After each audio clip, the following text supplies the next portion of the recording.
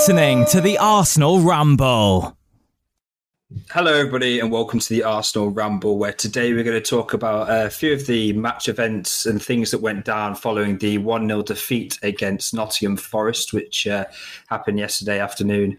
And we're also, just before we start and get into all of that, I want to say a quick apology for us not doing a podcast following the Brighton game.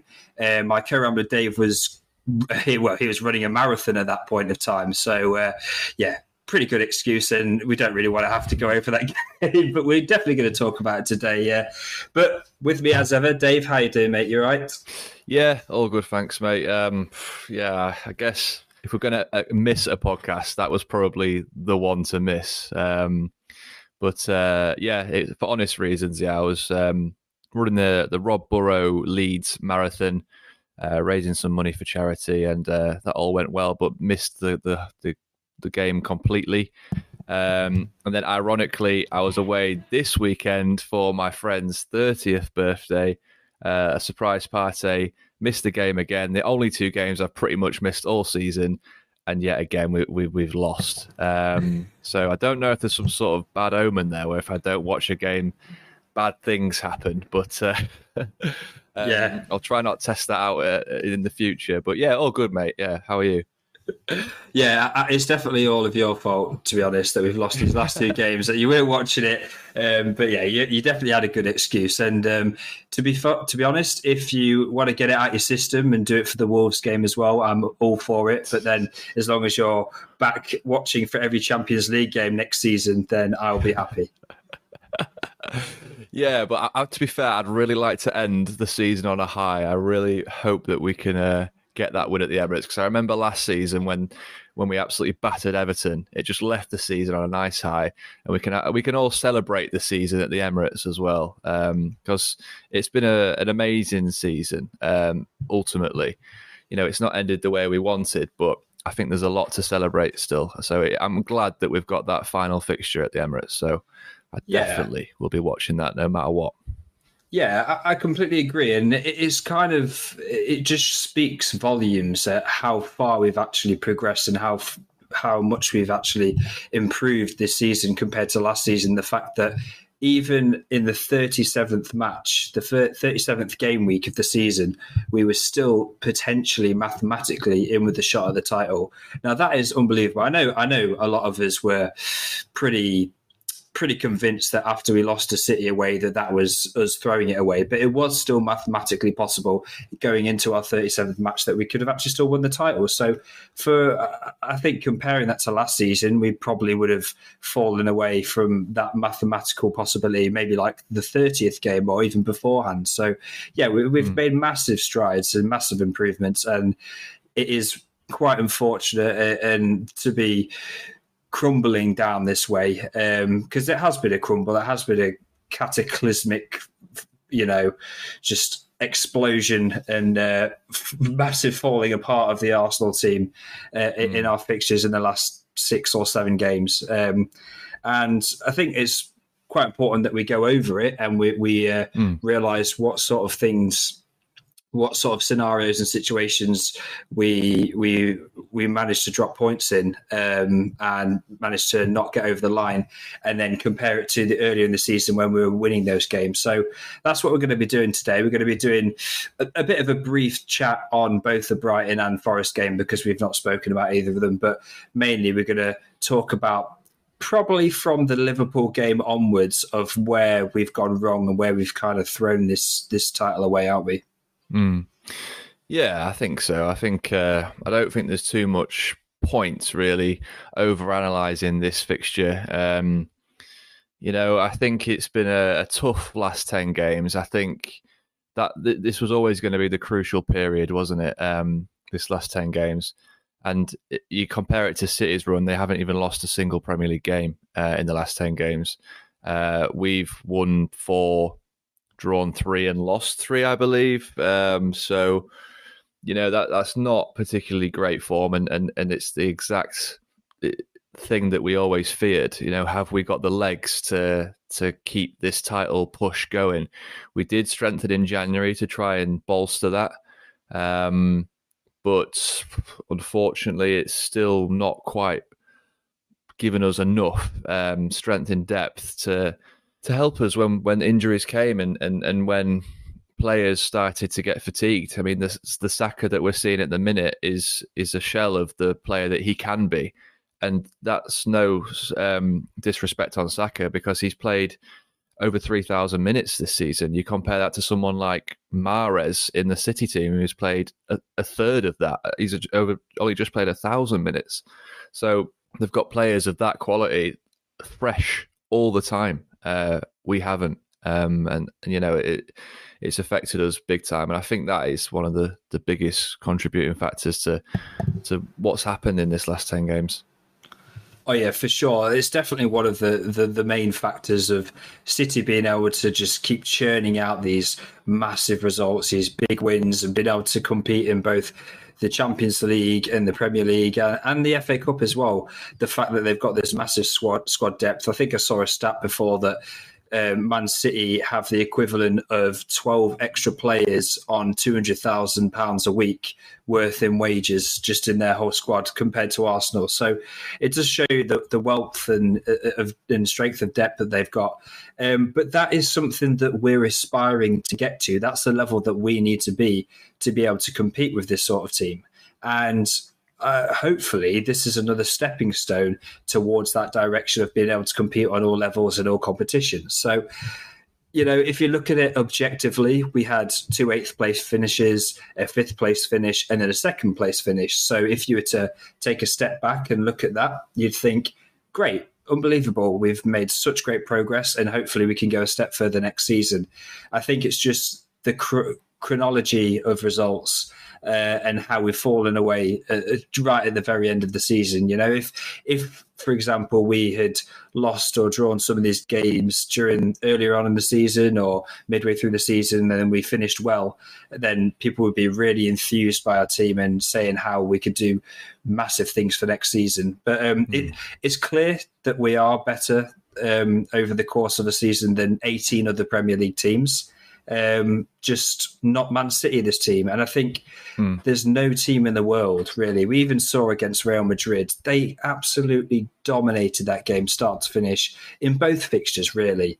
And Real Madrid have been one of the Europeans' giant teams, one of the best Champions League teams of the last decade. And Man City just made them look like kids, really, didn't they?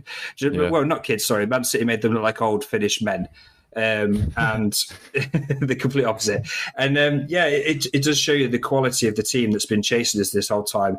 And it was always a case of, can we get over the line before they catch us?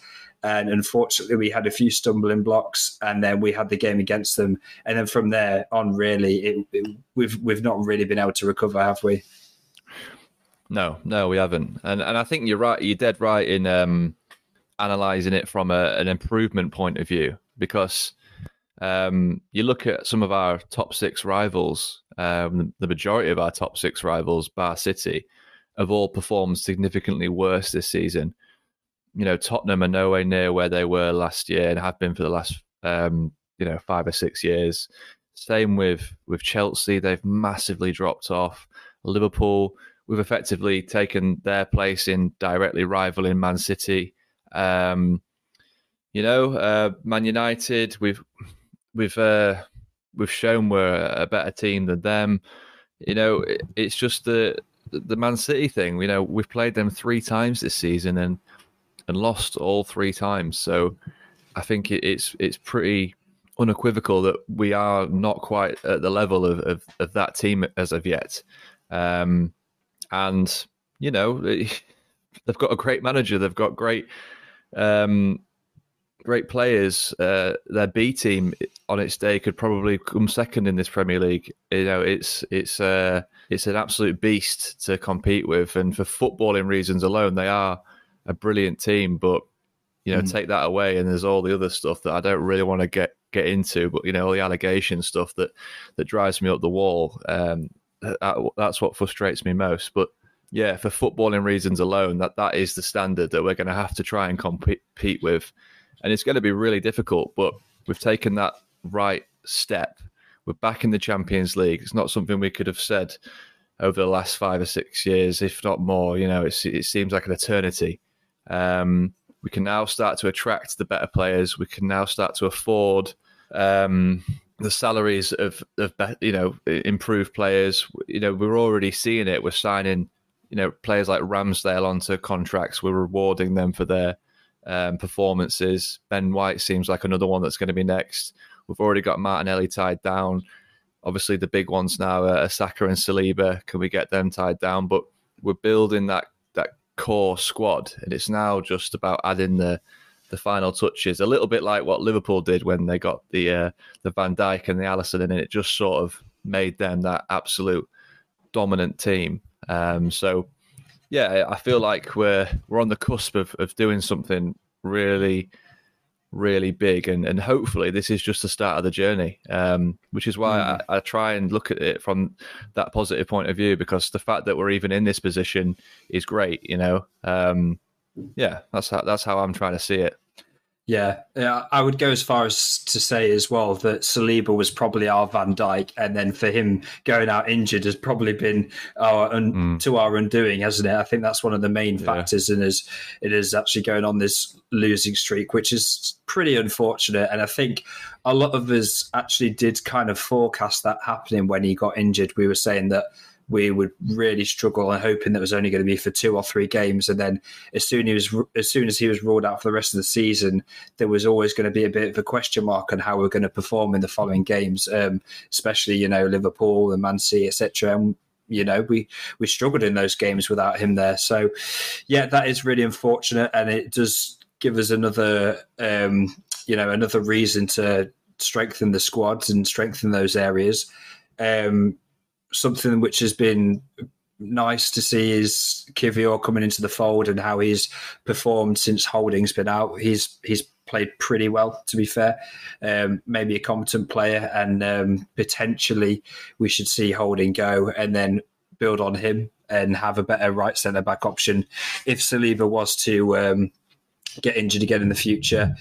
And yeah, it is just strange that Man City, the second string team would get top 4, and then we saw today their 4th or 5th string team actually managed to beat Chelsea. It's crazy. They made 9 changes today and still managed to beat Chelsea. It's actually pretty disgusting. If we were to make that many changes, then I don't think we'd even be beating Championship sides. So we've really got to get our hands in our pockets in the market in the summer.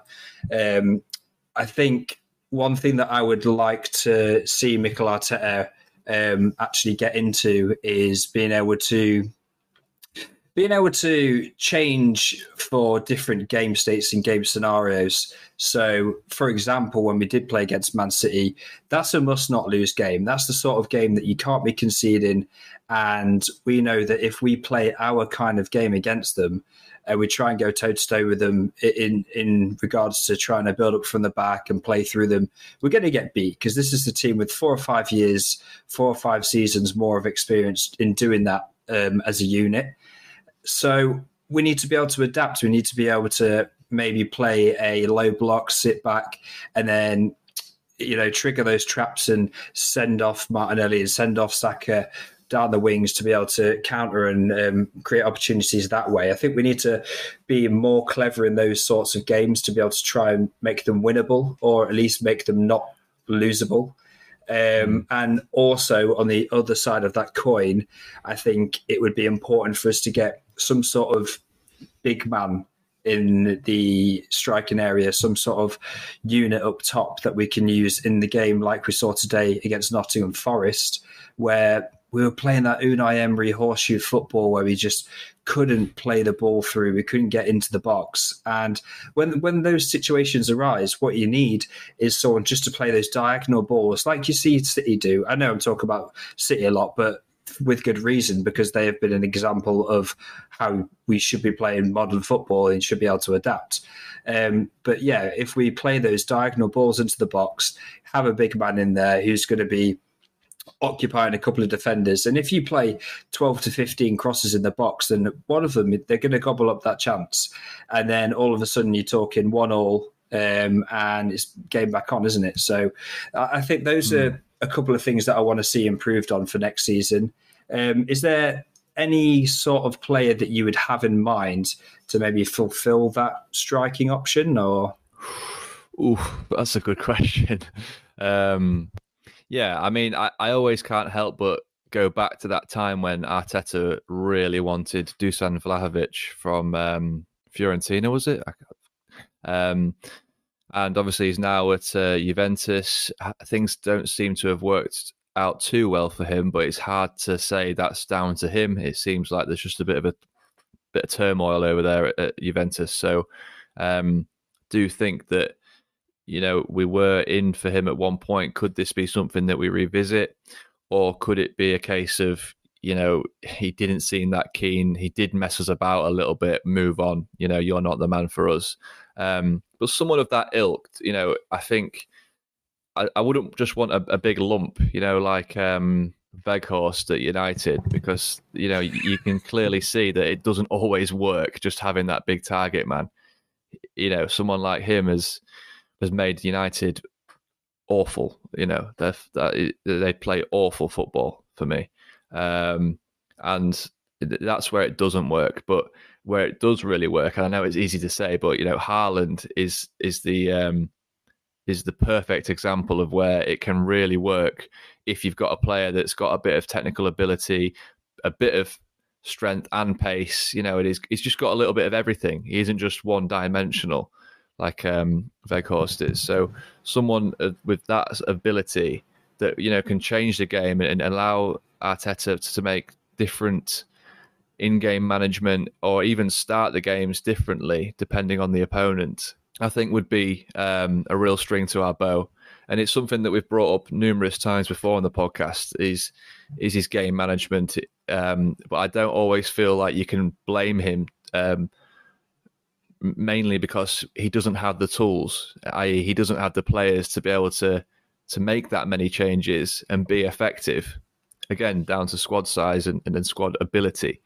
So if we can now add these players in, like a Vlahovic or an Osimhen, I'm not saying that's who we're going to get, because these players are going to demand absolutely huge fees. And I think there are other priorities in the squad. But it also goes down to, can we maybe sell well this year? I think I messaged you earlier today saying, could this be the year that we finally start to see Arsenal as a better selling team? Historically, we've sort of been bullied with selling players for far under what they're worth.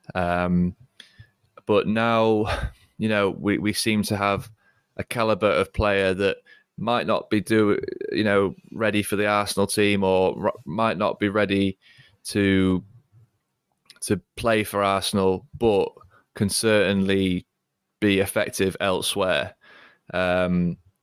I'm thinking of players like Balogun, potentially Tierney, potentially Smith Rowe. It feels weird saying that, because I love a lot of those players that I just mentioned, but ultimately, do I see them being part of this Arsenal team? And I'm a bit on the fence of it at the minute.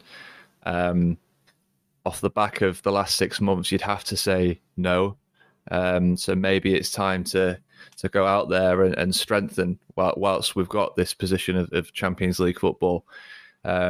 You've seen it with Tottenham. It can be a case of now or never. They didn't strengthen well at all, and now they're in the Europa League, maybe even the Europa Conference League. So it's Operation Rebuild again for them, and that's the last thing we want. We need to really be clever now. So it's going to be a very important summer for us. Yeah. And if there's any silver lining, it's nice to know that Spurs are probably like 2 or 3 seasons behind us now in their rebuild. So that's always good to hear. But I completely agree with what you're saying. And it's quite disheartening when things aren't going our way in games, and then you're looking at the bench and you're thinking, who's going to come on? Okay, we've got Nketiah, Vieira, maybe Trossard, and they're just so underwhelming. I know Trossard has been pretty good when he's come on, but Nketiah and Vieira in replace for Jesus and Odegaard, the quality just drops massively. They're just not even anywhere near the same sort of caliber of players they're replacing, let alone trying to improve the team. So it's almost like we're reluctant to want to change anything in the first place. I think I know Nketiah did well in Jesus' absence for the first few games, but I do think a lot of that is probably the unpredictability of how he's actually playing. You know, when he first came into the team, before Nketiah came into the team, teams were starting to suss out how Arsenal play, and they're starting to try and figure out how to counter Jesus. He gets injured, Nketiah comes into the team.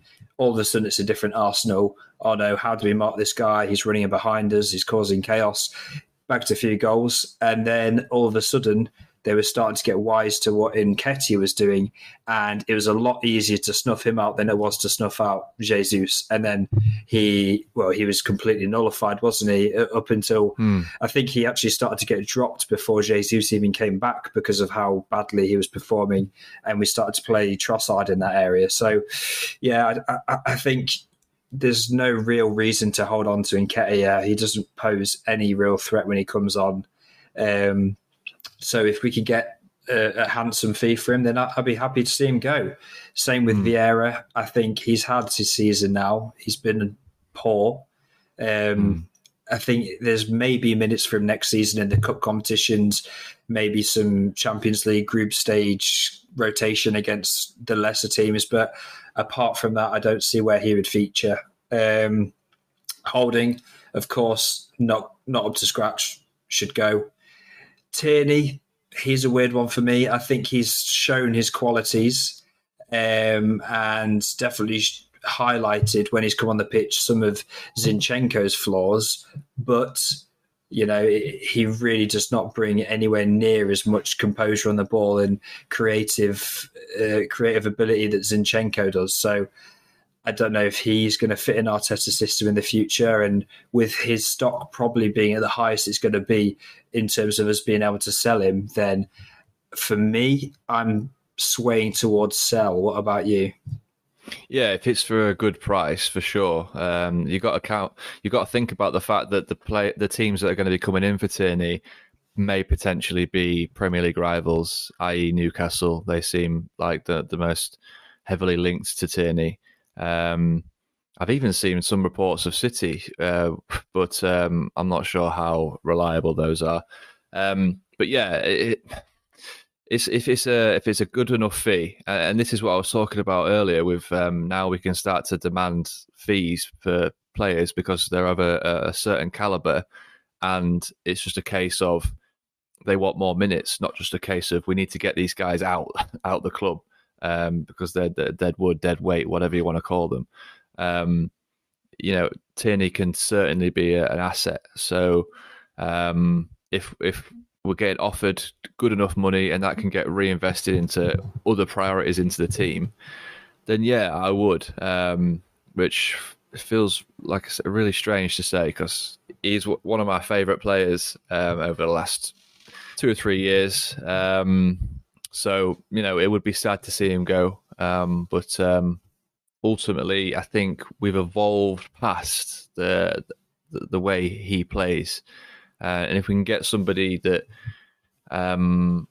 plays more similar to Zinchenko, but, you know, those players are few and far between as well. So it's not an easy task to then replace. So you also have to think about, is there the right replacement out there available for the right sort of money? Can we get them? You know, there's all sorts of variables that come into it. So yeah, I mean, for a lot of our players that are on the fringes, for the right money, 100%. And going back to Vieira, I think we need to loan him out because I think even for he could probably get some minutes in cup games in the League Cup, but apart from that, I don't see him getting many minutes because he's not been at the level that we require, and that is such a key position for creativity in the team. The drop off between him and Odegaard is huge, and we can't afford that in the Champions League, in the Premier League next year. Every game's going to matter if we want to be pushing for a title again. We can't afford to carry players like that, so that's going to be an interesting position. Do we go out and look for another creative type of player? I don't know. There's so many positions in this team, isn't there, that need strengthening. It's like, how much have we got in the bank to be able to do it? So we'll have to wait and see. Yeah, I completely agree. And that's the thing as well. I think our first 11, if everyone's fit and well, is probably good enough to be able to compete in any of the competitions that we're going to be in.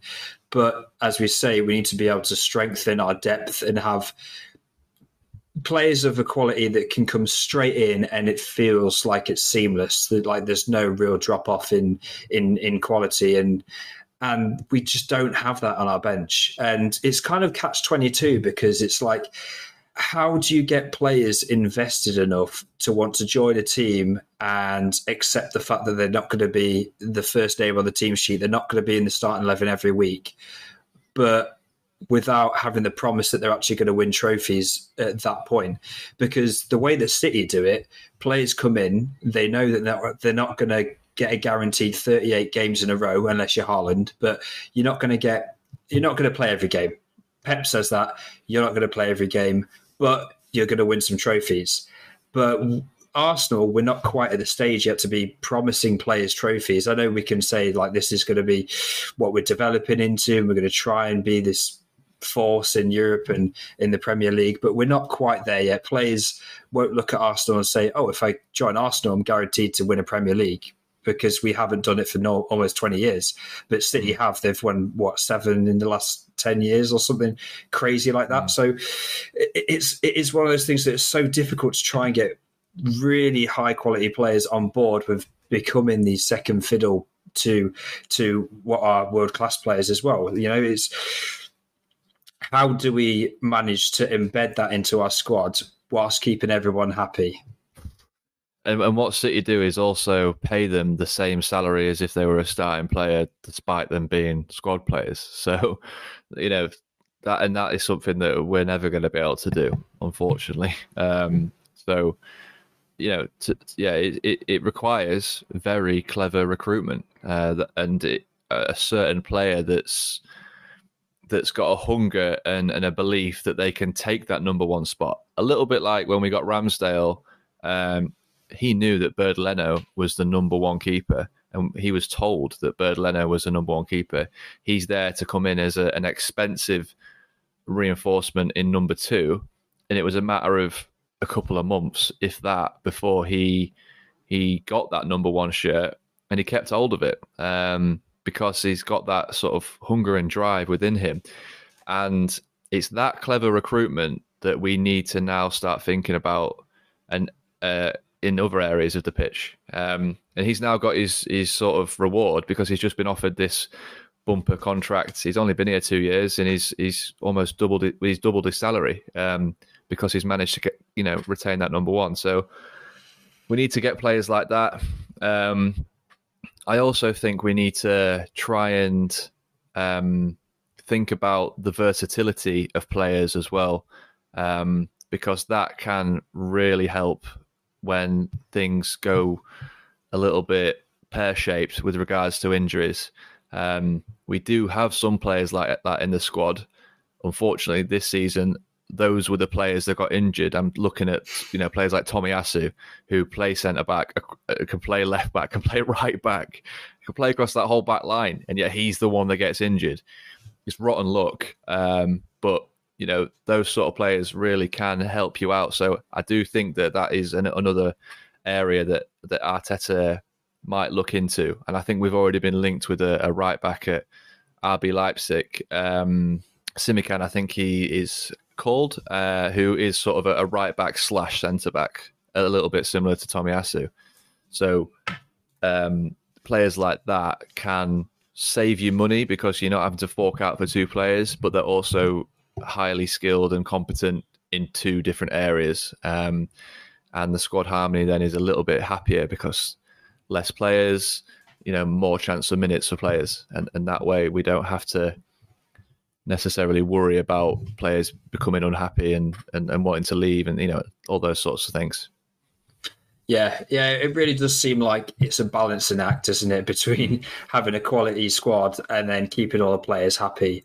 But I guess one big factor of it as well is if you're putting a lot of money into their pockets, they're going to be slightly happier, aren't they? If they're already signing for a top quality side and they're getting a lot more money than they were playing for before, then that does keep a lot of players interested, which is also why I'm kind of a little bit worried about the prospects of Newcastle as well, because you know that they're going to spend big in summer and they're going to just strengthen their squad and have all of these extra players, because Newcastle, they've been a great team this season, but outside of their first 11, similar to Arsenal really, they've not really had too much to be able to change things, to be able to change games, because their squad depth, like ours, hasn't been too great. But if they have indispensable amounts of money like we know they now have, you know that they're going to be another threat in the future. So we're going to have to contend with the likes of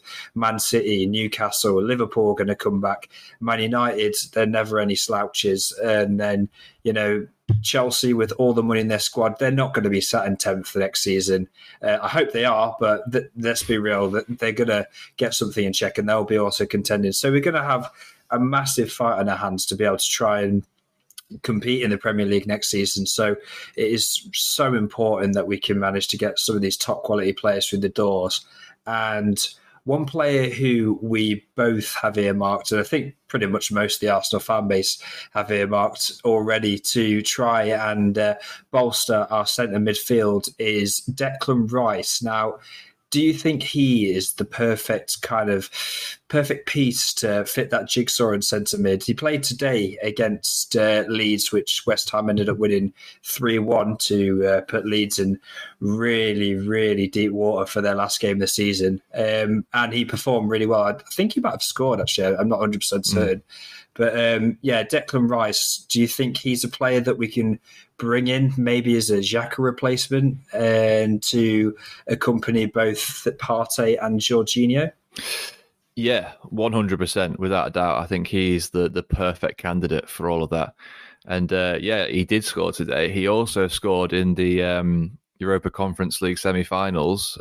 He's adding goals to his game in this over the last few months. I think we've always seen that he can score goals. It's just he does play a lot further back for West Ham, depending on sort of how the game's going. But he's without a doubt another one of those players where he's got a versatility to him. He can play that Partey role and sit back, but he can also play the Xhaka role and provide creativity and goals and assists. So he's English, which means he helps the homegrown quota. He's a leader. He's the captain of West Ham at the age of, well, I can't remember when he was given the captaincy, but I know it was from a very young age. He's versatile. He's got everything. And I just, if there's one player that we get this year, I really do hope it's him, because it just seems to fit like a glove. And from the reports we've been reading, it does seem like we are the favourites to land him. And it does look like he wants to join Arsenal. He wants to stay in London. We're the only London team in the Champions League next year. So that's also fights off sort of any major competition from Chelsea or Tottenham. This is definitely a player that I think we should be going for.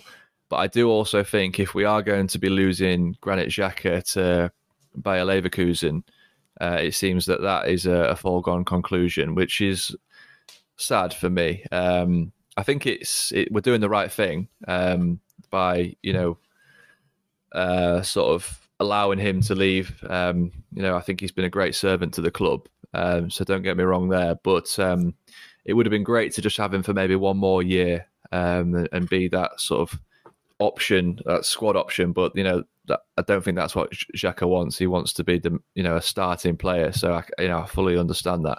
But because of this, I do think we're going to need to go out there and get somebody else as well. I think I kind of already thought that anyway. I already thought we need two central midfielders. So it kind of makes it even more so important, the fact that we're losing Xhaka as well. So, maybe someone of the Caicedo mould, but again, we're talking a lot of money to get Caicedo. I think 70 million they turned down from us in January. So who knows whether that is the sort of ballpark figure that would even be able to secure someone like Caicedo. But I think if we were to get those two players, I think that would really shore up our midfield, and I think would help stop us from leaking so many goals. Because although the Saliba thing was a big part of conceding a lot more goals with Rob Holding, Kivior in the team, I do think the fact that players like Partey underperformed and things like that. So I think securing up the midfield, an aging midfield, is the highest priority this summer. Yeah, I completely agree. And yes, we're going to have a lot of quality and experience in that midfield with Partey and Jorginho. But as you say, they are aging. Thomas Partey turns 30 soon, and Jorginho, I think he's 31 already, isn't he? So we've got two older players who, they're going to be great to have and have that know-how to be able to win some games. But we're going to have some energy and have some fresh legs in that midfield position. But yeah, going back to what you said about Granit Xhaka, it is sad to see him leaving, but we all know that he probably could have left maybe 2-3 seasons ago. So he's given a lot to Arsenal. He's given everything to Arsenal. He's had his lows, he's had his highs. It's a bit sad that he didn't finish, right at the end with him getting that taste of glory and getting that title that he probably deserves after his season he's had this year, because he's been brilliant, hasn't he? But if anything, he would take some solace in the fact that he's finally got Arsenal back into the Champions League, because ultimately, that is something that we were looking at the start of the season.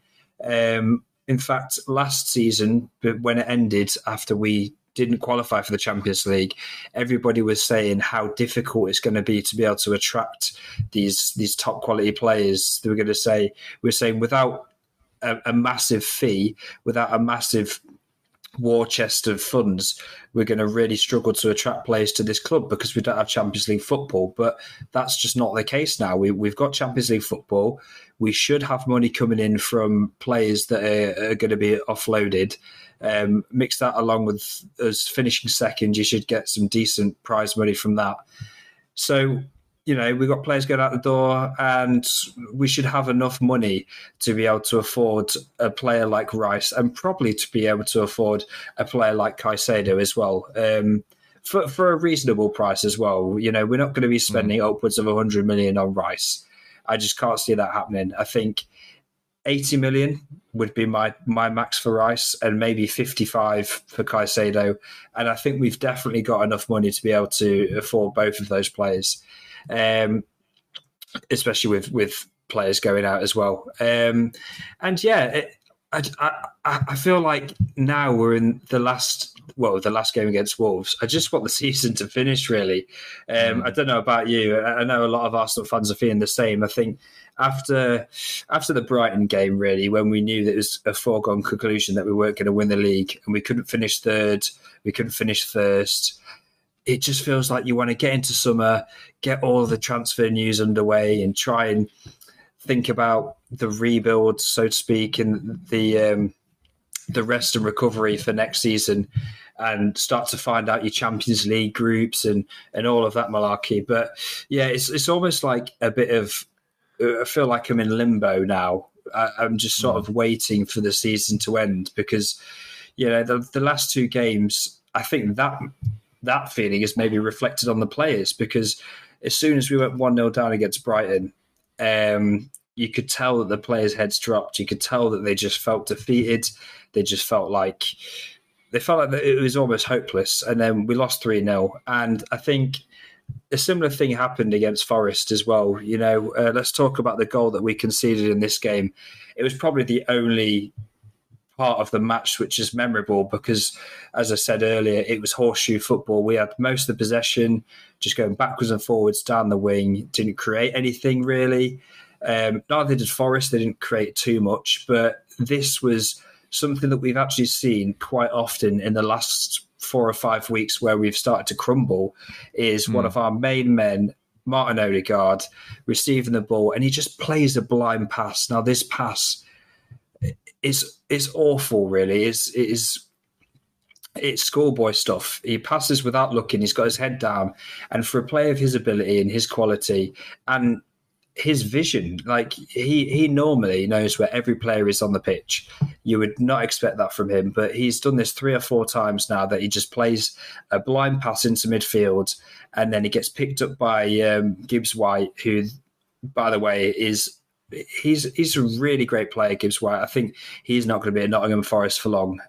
He's one of these up and coming English players that will probably soon get into the England team. But yeah, he drives all the way through the Arsenal midfield, pops it off to I think it's Oweniyi. I can't pronounce his name, but pops it off to him, who then scores. And it was such a cheap goal to concede. And we know that Forest weren't going to pressurise us because they had that fear of losing, because they just want to get anything from this game to try and stay up. So for us to overcommit like that and then give the ball away, it's just so cheap. And we've seen it too often in the last few weeks.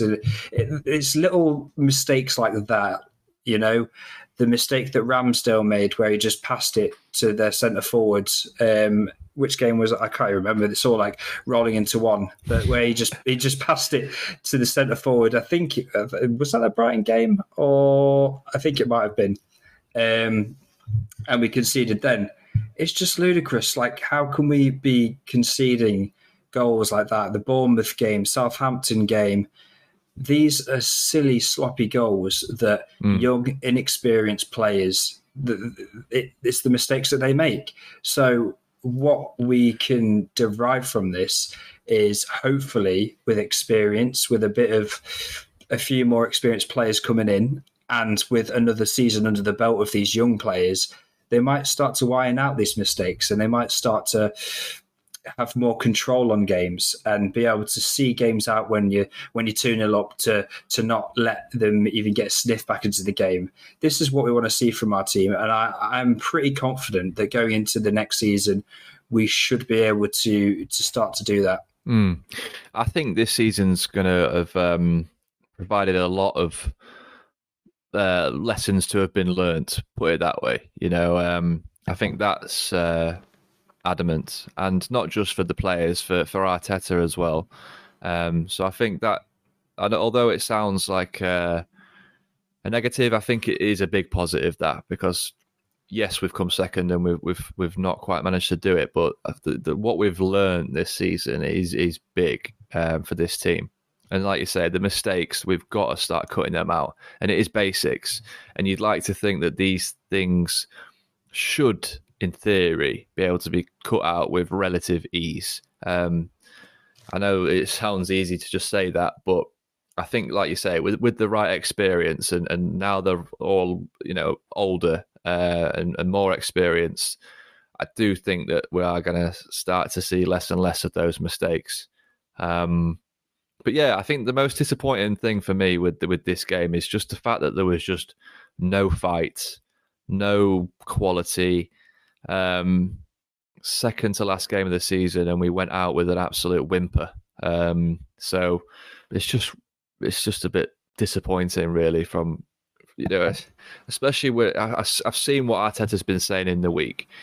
We've even got a Labrador now at the training camp. Have you seen this? Called Win, to try and invigorate the players. All, you know, about taking this next step and just embracing the last few games. And it was the exact opposite in this Forest game. So really disappointing. So sad to see us sort of go out of a whimper like that. Yeah. I kind of get it though. Like, as a fan, I was sat here saying about how difficult it was for me to try and get up for this game, to try and get, involved and want to watch the game and be really invested in how we're playing. I found that really tricky yesterday when I was watching the Forest game.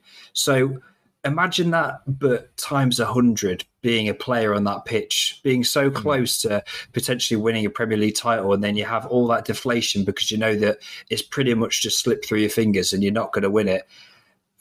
How do you even get yourself motivated to even go on the pitch and try and perform? And especially when you're playing against a team like Nottingham Forest, who have got absolutely everything to play for.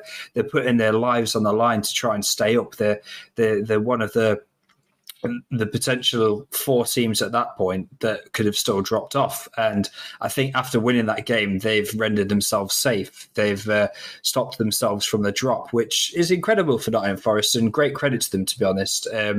If there is a silver lining on us losing that game, it's the fact that either Leicester or Everton will be relegated. That's a fact. That's confirmed. And that is crazy. Everton haven't been relegated in, I think it was 72 years they've not been relegated for. And Leicester, we've seen they've been a rival in recent years. They've been playing Champions League football. They won the title that, once again, we were quite close to contending with them for, and managed to bottle that one.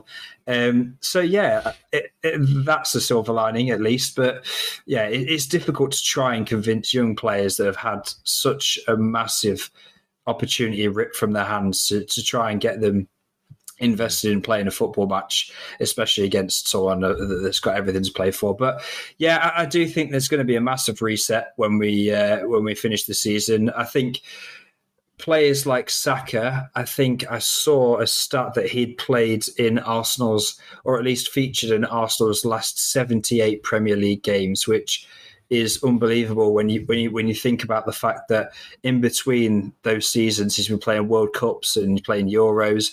I think pretty much for the last 3 years he hasn't had more than a month or so without playing competitive football, which for a young lad, that's going to take its strain on you. And you can already see it in him. He's knackered, he needs someone to be able to step into his role. I think we've only seen it once or twice this season where Trossard or Reece Nelson might have started above him, but then he ended up coming on anyway. So he's still playing minutes. But, for someone who is probably our best player, our talismanic player, you just can't leave him out in important games. But that's where we need to have faith in these other players to be able to come in, do a job, and be able to get us over the line in those games, isn't it? Yeah, I do think that is, again, another position that we may look to strengthen. Again, maybe a versatile type player. But then again, Jesus is a versatile player. He played a lot of minutes for City on that right-hand side.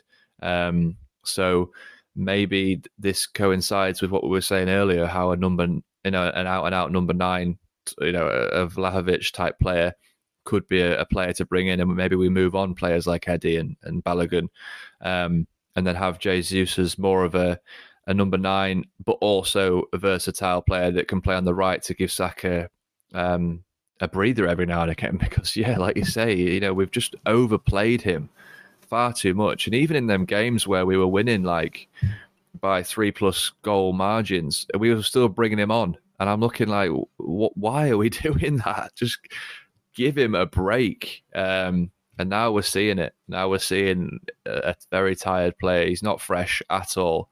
And to be fair, he still provides a little bit of a spark. He's just that good of a player. He's just, we need to start taking a bit better care of Saka, I believe. And then we'll start to see that star player again. There's no doubt about it. But a good break over the summer period should obviously reinvigorate him. And but we've obviously got Wolves to play before then. And as I was saying earlier, a bit of a whimpering performance in this game. Do you actually think that we'll rise to the occasion and give the home fans a nice 3 points on the final day? Or do you think that we're going to see more of this dejected play because of the fact that, like what you said, they're feeling the emotions times 100 because they've lived through this disappointing title charge ending in second place ultimately. What were your thoughts on that one? I hope so. I really do hope so. That Arsenal can bring out a massive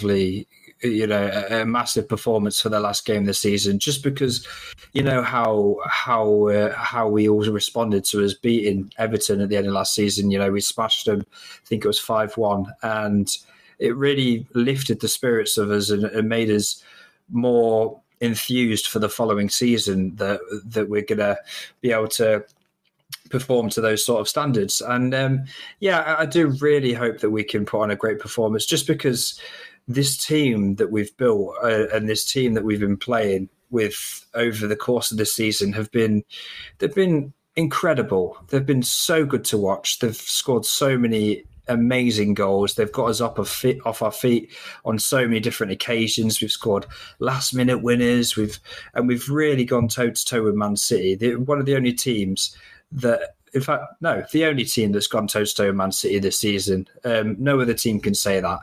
And, apart from a bit of crumbling on our side, probably a bit of bottling, I think I would say that now, a bit of bottling on our side, and Man City just being relentless and inevitable and winning, 15, 16 games on the bounce, which is the sort of thing that they just do. And that's what you've got to contend with.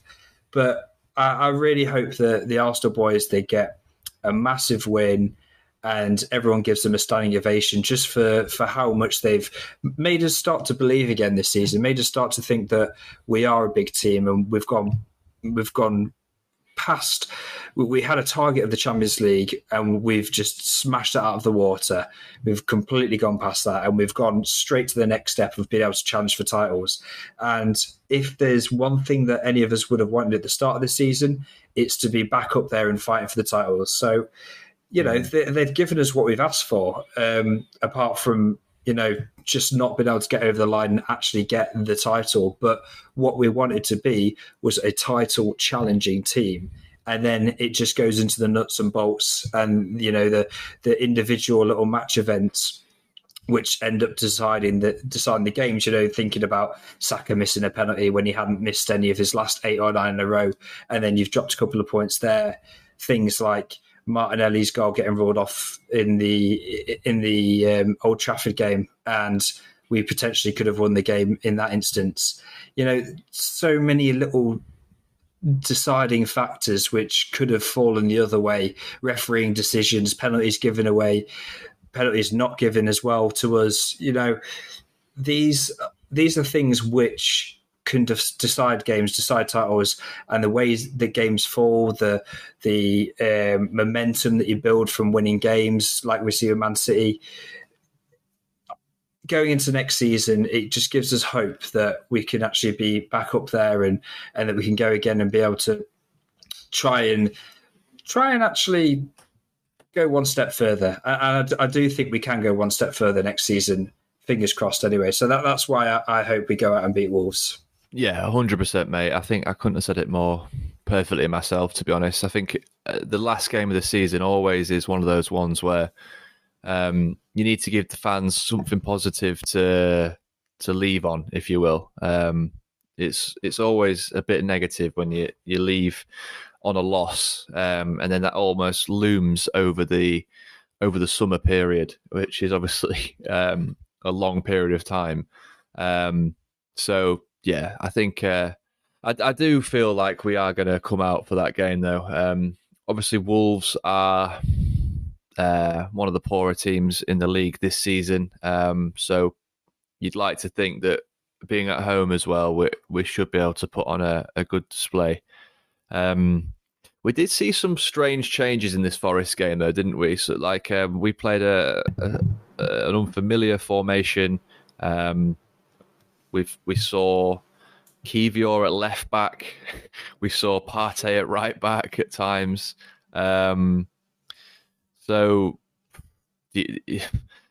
I hope we don't do that again. If I'm being perfectly honest, but do you think that's something that we may have to do, or i.e. forced to do due to injuries, or do you think that we may revert back to that 4-3-3 that we're accustomed to? Yeah, to be honest, I think Arteta in this game, I think he knows that the league's already gone, so he's just kind of rolling the dice and seeing if it's something that we might be able to practice with.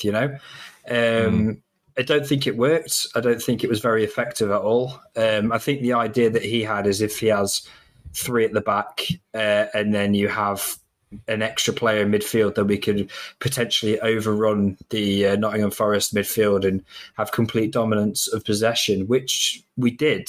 That to an extent did work. It was just the fact that we couldn't create anything from that. So it might be maybe something that he's building on for the future. But at the minute, I just don't think we've quite got the personnel to be able to pull that off. But, if he's going to try something out in a football match against a Premier League side, I think maybe it is the best time for him to be trying stuff out when it doesn't really mean anything. But then at the same time, I really want us to win the game just for that good send-off. So, you can't really win either way, can you? But no.